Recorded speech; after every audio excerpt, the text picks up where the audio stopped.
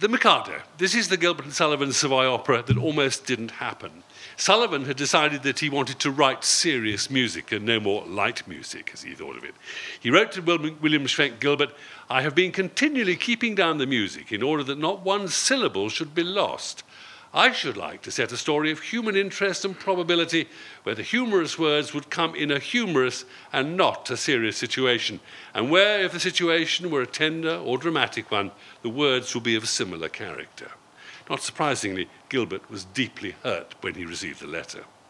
It was also partly to do with the fact that Gilbert had already conceived the plot for what was to be the next operetta. It was to be called The Magic Lozenge, and it was to be about a sweet that, when sucked, would lead people to fall in love against their will. And frankly, Sullivan felt he'd had quite enough of the supernatural already in setting The Sorcerer. It was Gilbert who made peace. He put out an olive branch and wrote back to Sullivan, "Am I to understand that if I construct another plot in which no supernatural element occurs, you will undertake to set it? A consistent plot, free from anachronisms, constructed in perfect good faith and to the best of my ability?" And indeed, peace broke out. And on the 20th of May, 1884, Gilbert sent Sullivan a sketch of the plot of The Mikado. The rest, you might say, is astonishing theatre history. The operetta opened on March the 14th, 1885, and it ran at the Savoy Theatre for an astonishing 672 performances. This was the second longest run for any work of musical theatre, and one of the longest runs of any theatre piece up to that time. Indeed, a smash hit on their hands. Before the end of 1885, it was estimated that at least 150 other companies were performing the Mikado in Europe and across the Atlantic in America. The world had gone Mikado mad. And indeed, the Mikado, as many of you will know, remains the most frequently performed of all the Savoy operas. Now, the town of Titipu, of course, has absolutely nothing whatsoever to do with Japan. However, Gilbert, concerned to create authenticity, because he was both the show's director as well as its librettist, looking for authenticity in the setting, the costumes, the movement, and the gestures of the actors, went all the way down to Knightsbridge, to where there was a Japanese village, which was here as a kind of tourist attraction between 1885 and 1887. It had come, partly, of course, because of the opening up of Japan, but because there was a kind of late Victorian obsession with all things Japanese. These Japanese that Gilbert borrowed were to advise the production and indeed to coach the actors, the singers, in the way in which they ought to behave and indeed wear what were hoped to be authentic costumes. And indeed, the directors and native inhabitants of the village were thanked in the programme that was distributed on the first night of the Mikado. As for Sullivan, he too did his duty by the Japanese. He inserted into his score as Miyasama a version of a Japanese military march song called Tonyarabushi, composed in the Meiji era. And if that's familiar, when you hear it tonight, and indeed if you know the score well, that's because you've also heard it in Puccini's Madama Butterfly. Puccini also borrowed it, and probably borrowed it actually from the copy of the score of the Mikado that we know he had in the library at Torre del Lago. The characters' names in the libretto are, of course, not Japanese either. They're really based, as so much in Gilbert, on English baby talk. So Nanki-Poo is baby talk for handkerchief. Some Japanese critics saw the depiction of the title character, the Mikado himself, as deeply disrespectful, since the representation of the revered Meiji emperor was prohibited in Japanese theatre. However, the Japanese prince, Komatsu Akihito, who saw a production in 1886 in London, took no offence at all. And when Prince Fushimi Sadanaru made a state visit in 1907, the British government decided to ban performances of the Mikado in London for 6 weeks, terrified that on this official visit the Japanese might be offended. But the manoeuvre completely backfired because the prince complained that one of the principal reasons of his coming on this visit was in fact to see the Mikado while he was here. Indeed, a Japanese journalist covering the prince's stay attended a prescribed performance and confessed himself deeply and pleasingly disappointed. Expecting real insults to his country, he found, he said, only bright music and much fun. Well, we have a quartet of guests tonight with us to tell us about making bright music and much fun here at the Coliseum and this revival of the Mikado. We've Gonzalo Acosta, who's the associate leader of the English National Opera Orchestra, and the baritone William Robert Allenby, who's covering the Road of Cocoa and who's going to perform music from the opera in a while with Chris Hopkins, who's a member of English National Opera's music staff. Our fourth guest tonight is Jonathan Manners, who is the head of English National Opera Music Administration. Would you please welcome Jonathan Manners?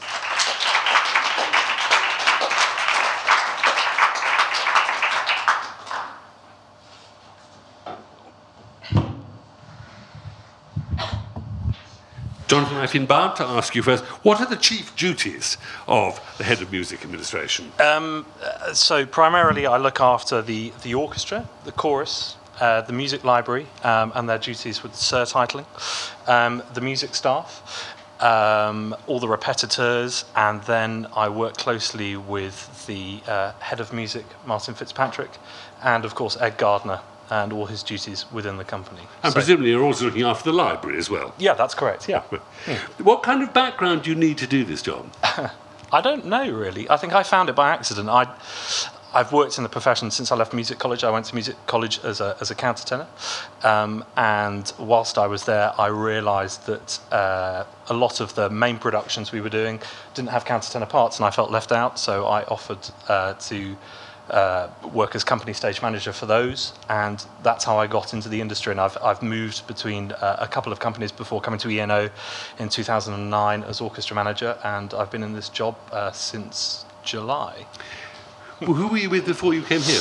I was with John Elliott Gardner and the Monteverdi Choir and Orchestra. I was the record label manager for Soli Deo Gloria, concerned with putting out the Bach cantatas, and I was the tour manager there as well. So from touring a lot of Baroque music, which was fantastic, it's been very nice to work at A = 440 at the Coliseum for the last 3 years. Must be very nice, actually, to have an office. I should think if you were working for John Elliott Gardner on the road, you were living out of a suitcase. Yeah, and wherever your hat was your home for those 2 years. So it was incredibly tough work, and so it's really nice to have a base in central London where you are every day.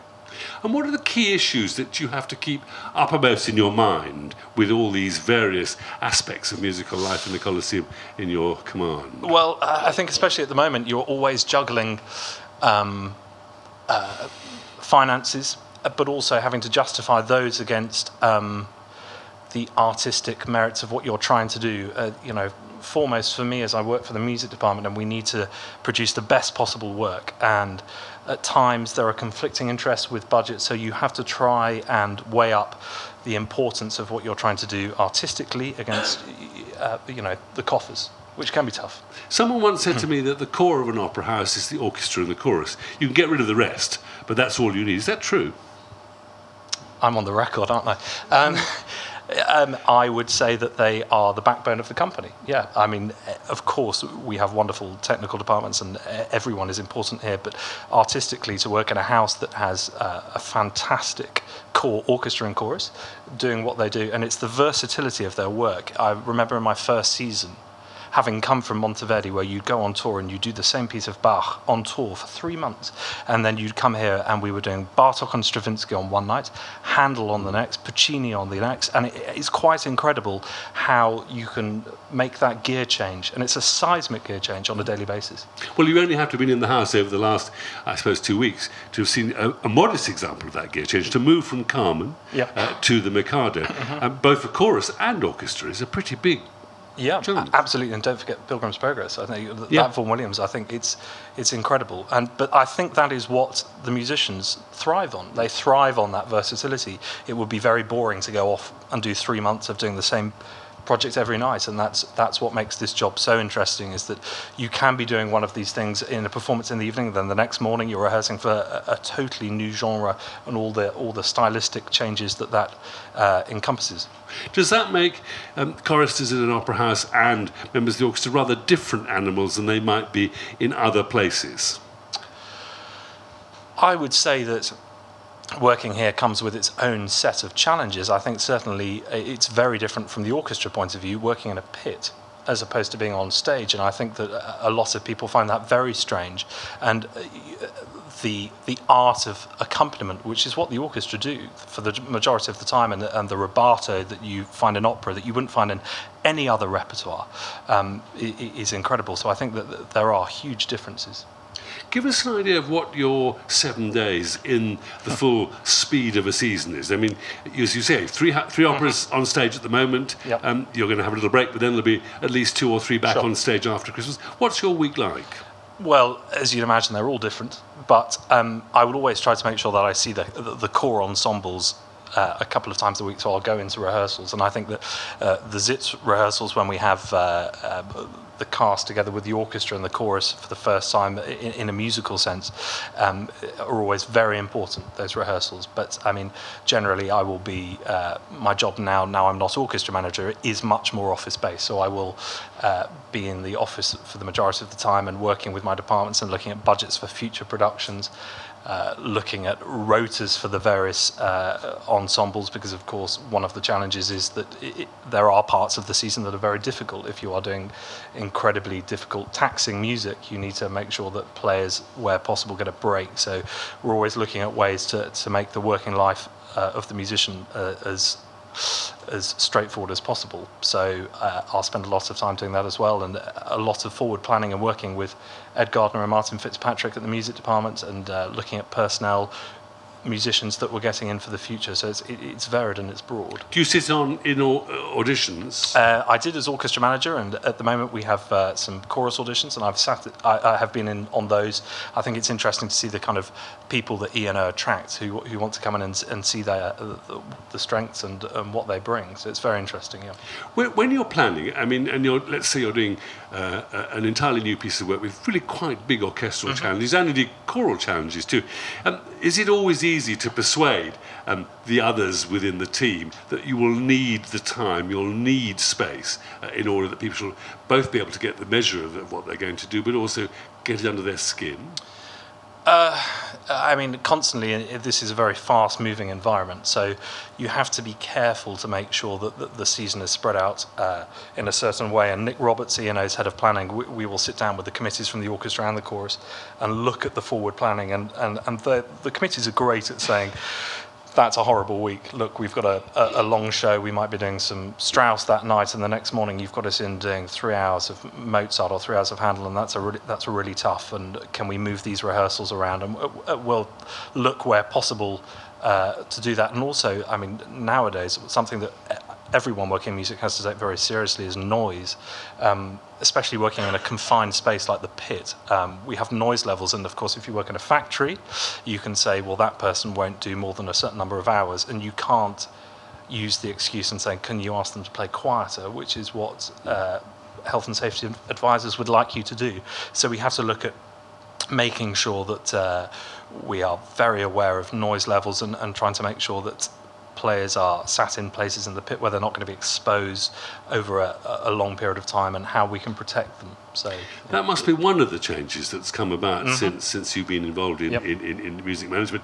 Other changes too that you've noticed that have made life more complicated in terms of planning?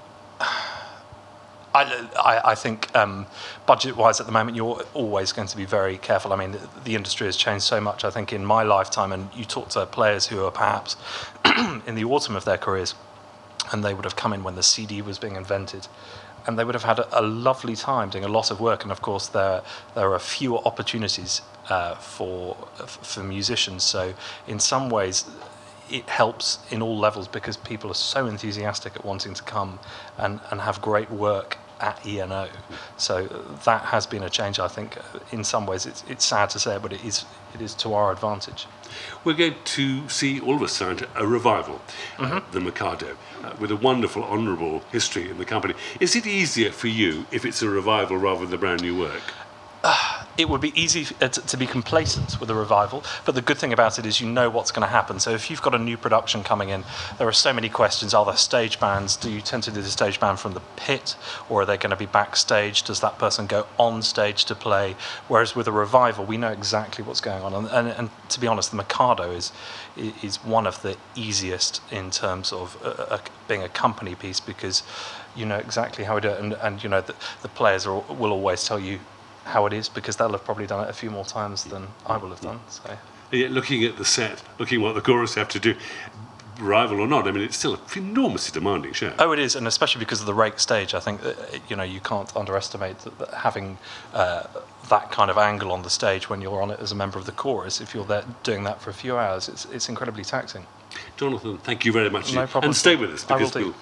Jonathan Benz, thank you very much. You can see images from the show up on the screen behind. So you'll see the rake stage and some of the difficulties that face them. Well, we're joined now by the baritone William Robert Allenby, who's covering the role of Coco, the Lord High Executioner in this revival of the Mikado, and Chris Hopkins, who's a member of the English National Opera music staff.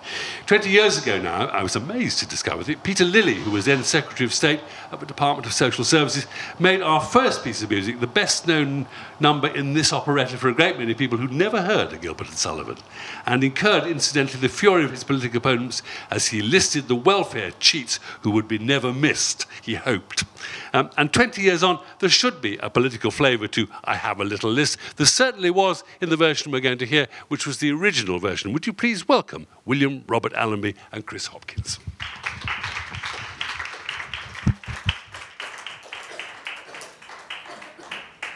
Ladies and gentlemen, fellow Titipudlians, I am much touched by this reception and can only trust that by strict attention to duty, I shall ensure a continuance of those favours which it will ever be my study to deserve. If I should ever be called upon to act professionally, I am happy to think that there will be no difficulty in finding plenty of people whose loss will be a distinct gain to society at large.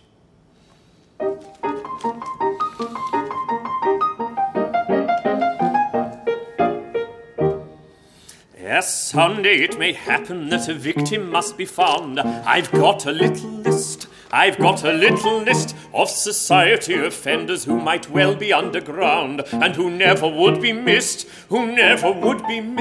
There's the pestilential nuisances who write for autographs, and people who have flabby hands and irritating laughs, all children who are up in dates and floor them with you flat, all persons who in shaking hands shake hands with you like that. And all third persons who in spoiling tete-a-tetes insist, they'd none of them be missed,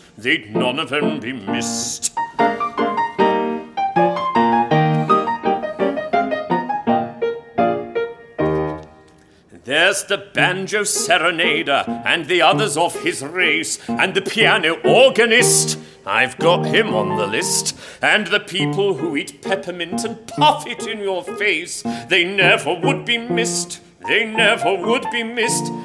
the idiot who praises with enthusiastic tone all centuries but this and every country but his own, and the lady from the provinces who dresses like a guy and who doesn't think she dances would but rather like to try, and that singular anomaly, the lady novelist, I don't think she'd be missed. I've got her on the list.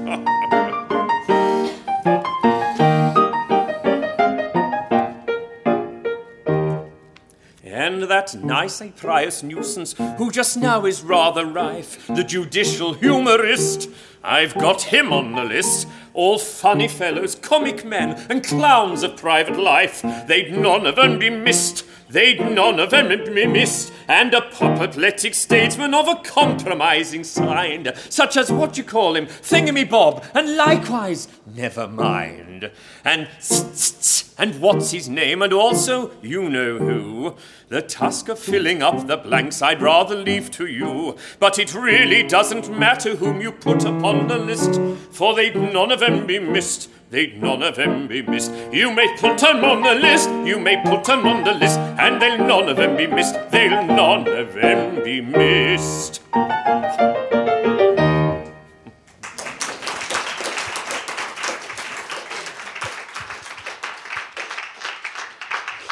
I have to say, ladies and gentlemen, that this is the first time we've been lucky enough to have an artist in costume. So, first, thank you very much indeed. What do we like so much, do you think, about Coco as a character, William? Well, I think he's wonderful because he takes himself terribly seriously and he gets himself in the most ridiculous predicaments. You know, he thinks he's got everything solved. Oh, excuse me, like I do with this microphone. He thinks he's got everything solved because, in fact, he's got 3 wards, 3 young girls all lined up to be him. He's a chancer, he was a cheap tailor, and suddenly he's been promoted to the highest status, the Lord High Executioner, and he's got these 3 girls, and he's picked the prettiest and the most sweetest one of all, called Yum Yum, who is going to be his ward, and he's going to marry her.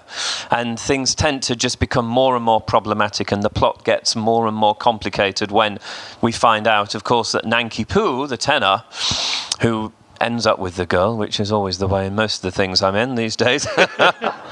Nanki Poo actually loves Yum Yum as well, and the only way to save my own life in the end is to marry the Gilbert and Sullivan traditional sort of warhorse character of the contralto elderly lady that has designs on the younger tenor, and in the end Coco has to attempt to seduce her into marrying him. And he says, "But my good girl, have you seen her? She's something appalling." But he gets himself into all these situations. So I think he goes through the whole gamut of emotions. And really, if it's played well, I think the audience should be laughing at the situation that he finds himself in, but he should be playing it straight down the line so that you really believe he's in the scrapes. Rather, a bit like Captain Mannering or something, you know, where he gets himself in these ridiculous situations, but you completely believe he's there. But he hasn't got the kind of pomposity of Captain Mannering. He doesn't stand upon his dignity, which makes him very appealing. No, I mean, Pooh Bah does that, doesn't he? Yes. The other character who's Lord High Everything, you know, he's got all the different services. So, yes, I say, because of the cheap tailor thing, it's an interesting undercurrent, because what we have, particularly in this production, which I think is wonderful, is how, you know, when he's addressing the people, "Ladies and gentlemen," but then as soon as he's actually put in a situation where he drops the facade of this unusually high office that he hasn't really deserved, he said, "But my good girl, have you seen him?" And he goes back to the sort of working class roots. So you see the 2 things at once, which makes it very funny, I think. How much leeway do Gilbert and indeed Sullivan too in the music give to the singer-actor who takes the role? I mean, is there plenty of space to make it your own? I think so, yeah. I mean, certainly on what's on the paper, there's lots of opportunities. I mean, the dialogue has to be adhered to pretty rigorously, I think. But obviously in this production, Jonathan Miller got a wonderful mind. You know, it's filtered through his concept of it. I mean, I was in the D'Oyly Carte many years ago, in 1990 and 91, which seems a while ago for me. And we did a lot of what I would call a lot more straight-laced, very traditional productions, where when we did Iolanthe, everybody was dressed as a fairy, and period costumes, which they still hire out now to the amateur companies. But this one, I say, we still play it right through, but it's just got, as you can see with the photographs, wonderful costumes, and it's just set in a different era. But I think the situation, it's like a sitcom, situation comedy. If it's played in a real sense, I think it works in any setting, really, because it's so strong a material. Can one talk of a kind of Savoy baritone? I mean, is there a sort of a style that you said you sang with the D'Oyly Carte? I did, yeah. Who, you know, to some extent carried, as it were, the tradition. But what would that style be that we associate? Well, I think it was the traditional character-actor baritone that played it. I studied at the Academy, actually, with a very fine baritone, Derek Hammond Stroud, who sadly passed away a few months ago, but he was the epitome of that. He had very clear diction, very funny on stage, not afraid to make himself look rather silly.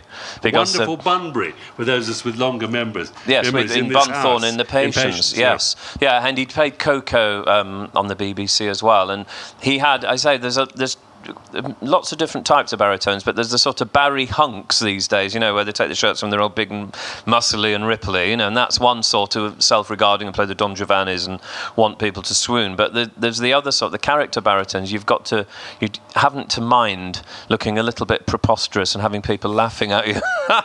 But the payoff is that you can have an awful lot of fun playing that sort of repertoire, and I think you have to keep the voice quite light and really play off the words and sell the ideas rather than just making reams of tone like some of the other repertoire that we might do. I was reminded last week just how long this role is. I mean, you're virtually never off stage as Coco. No, there's a wonderful bit. One of my loveliest moments in the rehearsals is when Coco finally rushes off at the beginning of Act 1 finale, and then he doesn't come back on again till Act 2, because you are on. reams and reams of dialogue, and then he's back in again, and he sings he sings a little bit throughout, but because it's a real character role, it tends to come in on dialogue lines rather than, when you think of Barbara Seville or something with the Figaro, he'll come in la la la la la, and he presents himself with a song. Whereas with this, he always presents himself with dialogue as a setup for the sort of sitcom aspect of the music to get themselves into how then the music plays itself out. So it's a very different way of working, but I enjoy doing these kind of roles. Do you have to pace yourself carefully for it? You do in a funny kind of way. I mean, as in with rehearsals, it's very tiring because you can, do 6 hours a day, and 6 hours of doing. If you're on a section of dialogue where he's very upset or whatever, it's very tiring on the voice to do that projection all the time. But in the scheme of things, in a funny kind of way, I haven't played Coco completely on stage yet. And unless I get a phone call this evening suddenly saying I'm on, I won't do probably. But I would imagine with a lot of roles that I have done which have lots of dialogue, once you get into the shows, you find a way of pacing it, and it's not quite as arduous as doing day after day of rehearsals because your voice just needs time to rest between. As I said at the very beginning of my introduction, Sullivan wrote this terrible letter, I think, to Gilbert, saying he was fed up of keeping his music under control so we could hear the words. Yes. But the words do matter, and in the end, we need to hear clearly what you sing. Yes, and I think you do, particularly, firstly because it's in English, and secondly because there's so much dialogue. There is obviously orchestral writing, which, in a way, the vocal line is part of the ensemble, like an orchestral experience, just soaring over the top. But I think because there's so much dialogue, and it really is music theatre, that if you had lots of dialogue where everybody could tell what you were reaching at that point in the plot, to suddenly then go into a song that was written in such a style that then that halted, it would be a little bit arch, wouldn't it? And you wouldn't really carry the story through in the way that it was intended. You're going to give us another taste of Coco. What are you going to sing next? I am. Well, I alluded to Katisha earlier, an elderly lady who has designs and on the young Nanki Poo, who, of course, wants to marry Yum Yum, who I was going to marry. So towards the end of the opera, he has to, unfortunately for him in his perception, woo her with a little song. And the only thing he could think of to sing about was a little bird he used to know quite intimately. It is, of course, the very famous Titwillow. Terrific. Thank you very much, Tila. Let's have Little Titwillow.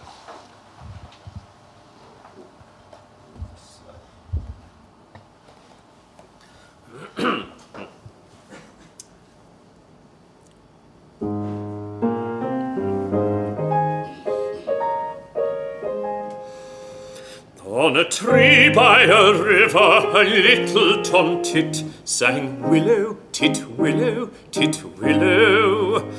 And I said to him, Dicky bird, why do you sit singing willow, titwillow, titwillow? Is it weakness of intellect, birdie, I cried, or a rather tough worm in your little inside? With a shake of his poor little head, he replied, Oh, willow, titwillow, titwillow. He slapped at his chest as he sat on that bough, singing willow, titwillow, titwillow. And a cold perspiration bespeckled his brow. Oh, willow, titwillow, titwillow. He sobbed and he sighed, and a gurgle he gave. Then he plunged himself into the billowy wave. And an echo rose from the Sully side's grave. Oh, willow, titwillow, titwillow. Katisha. Now I feel just as sure as I'm sure that my name isn't Willow, Titwillow, Titwillow. That was blighted affection that made him exclaim, Oh, willow, titwillow, titwillow. So if you remain careless and obdurate, I shall perish as he did, and you will know why. Though I probably shall not exclaim as I die. Oh, willow, tit willow, tit willow.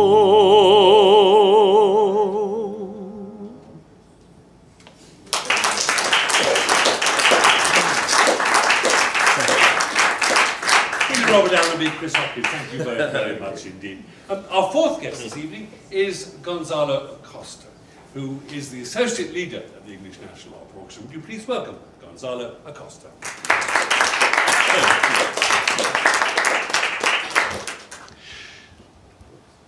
Gonzalo, when you're leading the orchestra, what in fact does the leader do? It's rather obvious to say, but obviously you have to be a very fine player. And you have to do your homework. Very often you have to have the bowings prepared for the rest of the section in advance. I sometimes like to meet up with the conductor as well before the first rehearsal, so we have a game plan ready for the first rehearsal, so I can understand what he's after, he or she, so we can start off running in the first rehearsal. So that's the first thing, but I think more importantly, it's like a channel between conductor and orchestra. There are occasions where we may have a less experienced conductor, someone who doesn't have very good use of English language perhaps, or someone who's pressed for time. So the leader would necessarily step in and help to interpret some of the requests from the conductor for my colleagues in the orchestra. Sometimes when they're running out of time, the leader can shiver him along a bit. Otherwise, we really do run out of time, you know. And of course, when we're repeating things, 8, 10, 12 shows, it's also important that the leader is always at the top of his game and keeps the colleagues inspired. Do you also, as leader, obviously you're listening to everybody else, can you also talk about things like balance? Can you also talk about sections of the orchestra quietly to the conductor as another pair of ears? Yes, sometimes you can advise him. Obviously, he has some very good advisors in the house. We have music staff who are out in the auditorium listening closely. But with some productions, I've done them many times, so I may be able to offer the odd suggestion here and there, yes. Jonathan was talking earlier about the fact that you all sit in the dark, or we don't see you when you're in the semi-dark with lights, and it's very different than if you were playing in a symphony orchestra on a concert platform. I mean, do you like the idea of being only, half seen in this kind of sepulchral hole? It's a very different role to playing on stage. I mean, some musicians prefer to be unseen. Perhaps they like a little less pressure, less spotlight. But it's a very different animal, a pit orchestra to a symphony orchestra. If you think in a typical symphony orchestra concert, you'd be accompanying for maybe a concerto 25, 30 minutes. You're talking about accompanying for 3 hours plus in the pit here. So the musicians have to have their antenna up all the time. And I mean all the time because very often things are different. Every night, I mean, it can be a singer not on form or decides to hang on to a note longer than usual, or aspects of the production could be slightly different, So there's never a plain sailing performance. That's what makes it very challenging and interesting, really. I should have asked you the same question I asked Jonathan. I mean, how do you become a leader? I mean, obviously talent plays an enormous role, but apart from that... It's not something you can necessarily learn, I don't think. I think some people emerge from a young age already sitting at the front of youth orchestras, quietly helping their peers with a fingering here or there or something, and quite soon you realise, actually, that's what I want to do. And I think conductors spot that, and so they put you in those leading places. As a leader, you do have to have another string to your bow, as it were. You have to be as good as a soloist, really. Yeah. As I said earlier on, you could be accompanying for 3 hours. 2 hours, 50 minutes, we'll be playing with the ranks and everything, and the mix of the sound. And then somehow you have to play this beautiful, 5-minute solo, or less quite often, Quite often when the soprano's about to die, It's very quiet, and it has to sound as good as, you know, a top world-class soloist. And I've often thought that because it's not only that you have to have the quality to play the solo, but in a sense you get none of the sort of support that a soloist gets in the concert hall, where we all know that you're the soloist, we all know you're expected to play at the top of your game. I don't know what you mean by support. I think everyone can hear in the orchestra, it's very in the audience, it's a very poignant moment. It's the emotional support of an audience seeing you I was thinking of more. Maybe it doesn't relate. Maybe I don't yearn for that. I don't know. Modesty. Are there particular works in the repertoire that you look forward to leading? Well, the great thing about English National Opera is that there's no typical production. I mean, I'm sure the audience know that. We have traditional things, we have contemporary music, we have things in other theatres, in the Young Vic. And we also did a very interesting thing out in the Docklands last year at the Duchess of Malfi, which was very unusual. It was basically an opera happening all over the building at the same time, and the audience had the choice of being in this scene or that scene, and the orchestra was split up in different sections. And I, as many other musicians, had to stand up, do their scene, walk off somewhere else, do another scene. And that had different challenges as well. Most of the time it was in the dark. We all had to wear masks. In the dark there was smoke, all sorts of things. But it was fascinating. I don't think... Do you think that must be the most challenging thing you've done as a leader? Yes. As I say, I mean, every room had a different acoustic. Sometimes there were 4 people there, sometimes there were 54 people watching. You know, sometimes they were sitting close to you. We did one scene which was in a church scene. We had actual church pews, and I was playing my solo, and there was somebody sitting right next to me, which was fine because they couldn't tell if I was sweaty or not because I had my mask on. Is there something special about leading the orchestra as you will tonight in Gilbert and Sullivan? Well, there's no point in saying that Gilbert and Sullivan is any different to any other what you'd call a serious opera, because it's just as difficult and just as challenging as maybe playing Barbara Seville or Mozart. I compare those two because it's just as exacting music as those two composers. Very different to something like Wagner, where you get swept along and the edges can be a little bit blurred and the overall effect is fine. But with Mikado, these type of operas, the string writing is very exacting and very precise. And there again, the leader's role perhaps is more active as well in demonstrating the attack, the articulation to your colleagues, more so than, say, in Wagner or Traviata. Are there things that you particularly like about the score for Mikado? Just that. The string writing is quite exposed, which is a challenge as well, but very neat and tidy. So it's as Coco says, it's a useful discipline to play in that manner, so it's very challenging. An extraordinary range of musics too within one piece, all the way from the kind of mock ballad of Wandering Minstrel to the madrigal that brightly dawns our wedding day. I mean, you're being required to play all sorts of different styles within the piece itself. Yes, I mean that's what we love doing. I think Jonathan mentioned we have different styles in different composers. There's no real difference in technique, really, I think. Ladies and gentlemen, we have the famous roving microphone, and here's an opportunity if you would like to ask our guests, our quartet of guests, any questions. It's beginning to rove. Put your hand up, catch my eye, and I will, yes, in the front row. I've enjoyed the variety that English National Opera has put on in its various performances, but I wonder, is there any chance of having more operettas? I mean, I was thinking perhaps some of the lesser-known Gilbert and Sullivan, like Princess Ida and Utopia Limited, or some other early 20th century operettas like the Arcadians and Veronique, for example. I'll certainly pass that on. I mean, I think obviously programming is not an area I'm involved in, but at the moment it's a real balancing act with trying to find things that are going to excite new audiences at the same time as keeping our core audience involved with ENO and trying to find ways to fill the theatre as much as possible. But I'll certainly pass that on. Another question. Yes, in the almost back row, the penultimate row, one might say.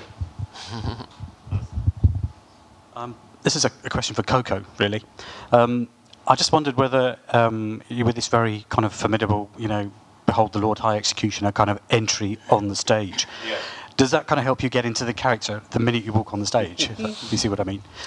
Well, for anybody that hasn't seen it, I won't give too much away, but in a very Jonathan Miller style, they have the big entrance, behold the Lord high, everybody's, people fading, confetti in the air, all leaning towards him, and then unfortunately he doesn't manage it, so he doesn't come in to start with, so it's like a false entry. So yeah, but I mean, so it ends up becoming a gag really in many ways, but yeah, I mean, it's beautifully presented to give you everything you sort of, as I said before, if you play it for what it is at each moment, you kind of know you're doing the ladies and gentlemen, and then the cattish a bit, and then they're trying to seduce somebody, you know. So I mean, it's lovely that if you play it very cleanly, very clear, the audience go along with you, and they go through all your trials and tribulations, really. Yeah. But it's a fantastic piece of music that Coco comes into, isn't it?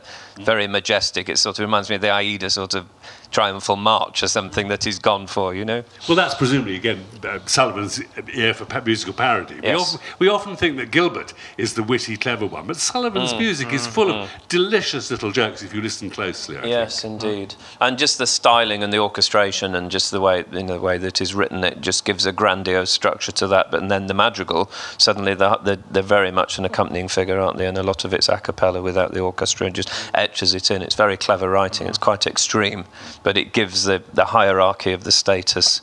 And the Mikado, again, the big drums when the Mikado makes the entrance, it's wonderfully idiomatic, really, I think.